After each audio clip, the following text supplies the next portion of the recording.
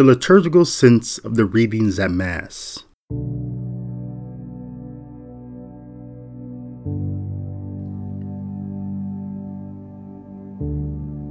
For the third Sunday of Easter, we have received a collection of readings that point to one of the most profound truths about our faith, that our Lord Jesus Christ's life with us was a singular, unique, exceptional, and extraordinarily transformative event.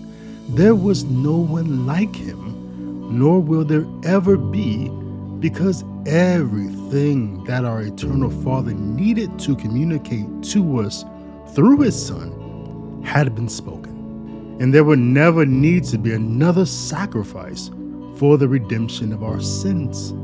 Related to this profound truth is also this profound reality.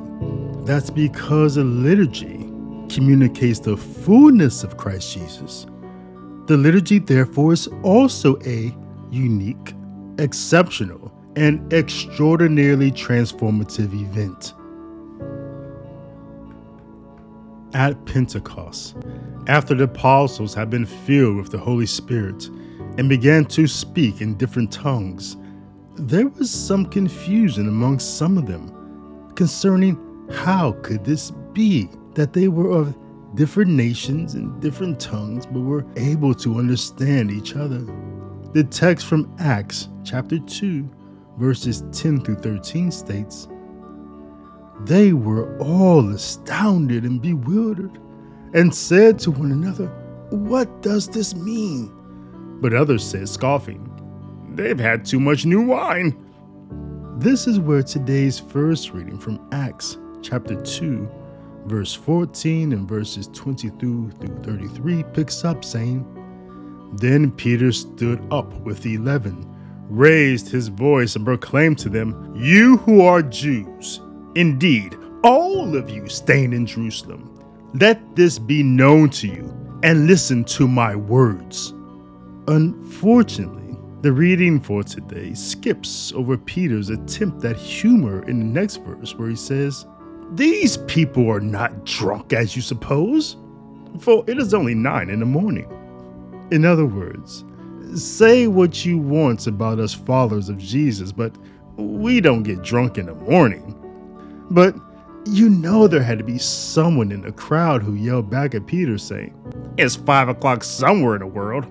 But the first reading picks back up with Peter's sermon at Pentecost in verse 22, with Peter still speaking in a raised voice saying, "Jesus the Nazarene was a man commended to you by God with mighty works, wonders, and signs, which God worked through him in your midst, as you yourselves know.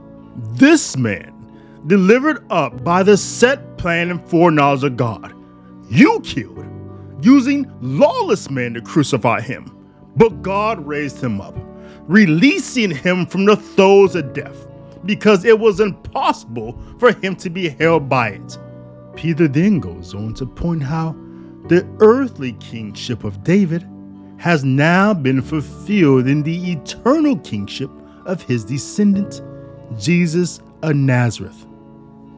The first thing to notice about Peter's sermon at Pentecost is how he uses the prophecies of Joel and David to communicate to his hearer how the coming of Christ was singular, unique, exceptional, and extraordinarily transformative. There may have never been a more impactful sermon in all of Christian history than this one. The second thing to notice about it was how bad Peter's tone was. Peter would be crucified on social media today for speaking like this. Not only was he speaking in a raised voice, but he is directly speaking at people, saying, "You Jews, you Israelites, you are the ones who use lawless men to crucify Jesus." The text in verse 39 then says, "Now when they heard this, they were cut to the heart, and they asked Peter and the apostles, 'What are we to do, my brothers?'" Here, Peter could have calmed down and changed his tone and told them just to be good persons and to treat others like you want to be treated. Or he could have invited him to the RCIA program that they were holding on Wednesdays in the upper room for more information.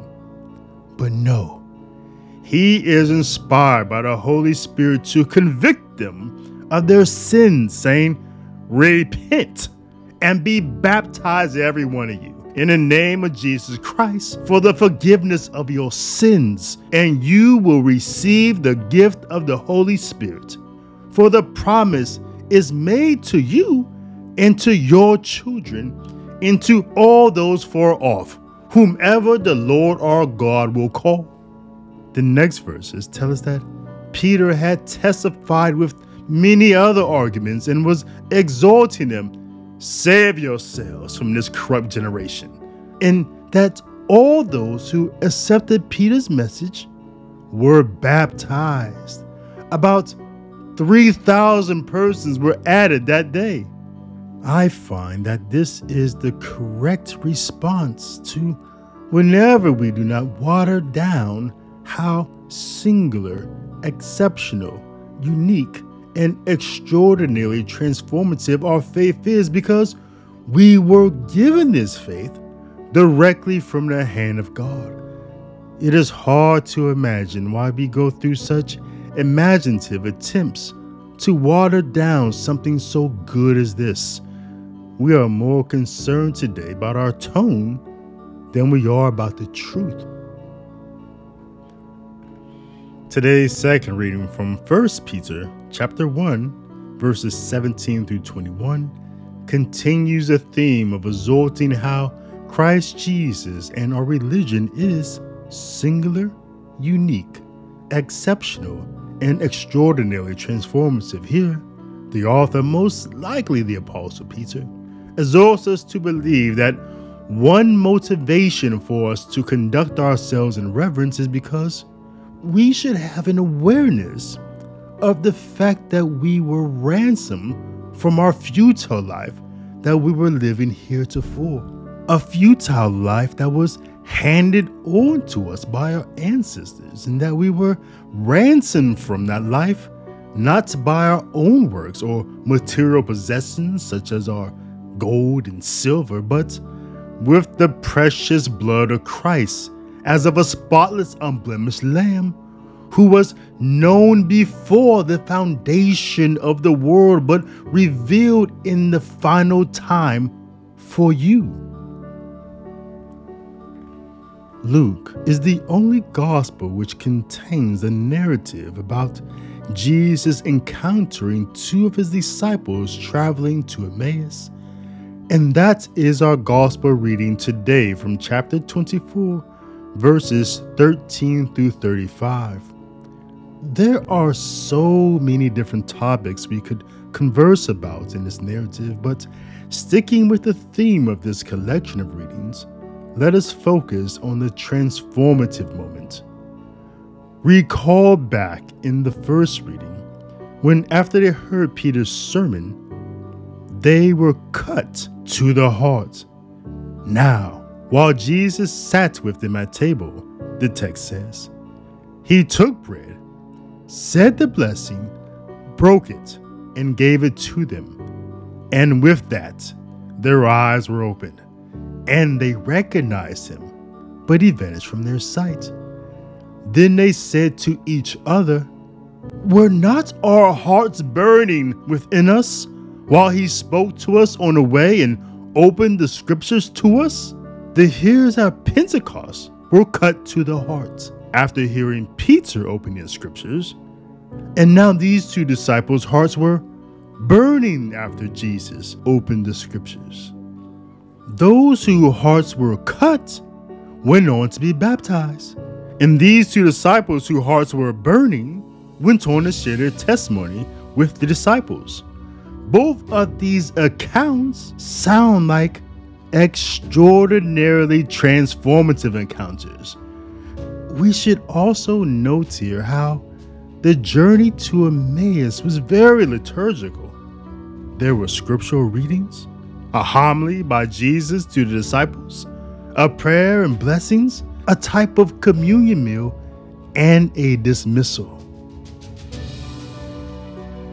Truly, our faith, our religion, and our liturgy truly communicates all of Jesus Christ, the Word of God in the flesh, who will come again in the flesh, and who comes to us daily in the flesh under the guise of bread and wine. There is nothing to be ashamed of or embarrassed about the fact that our faith, our religion, and our liturgy is so unique, exceptional, and extraordinarily transformative, because they are that way because our Redeemer, Christ Jesus, is the same, yet he is also singular. Therefore, let us not be shy or hesitant about being like St. Peter in this way and sharing this truth in our words and in the example of our life. This is just one way how the readings at Mass this Sunday connect to the liturgy, and how the liturgy is forming us how to live our lives in the world. Be in the world which you have received through the liturgy. I am David L. Gray. Visit me online at davidlgray.info for more content and context about the liturgical sense of the Scriptures.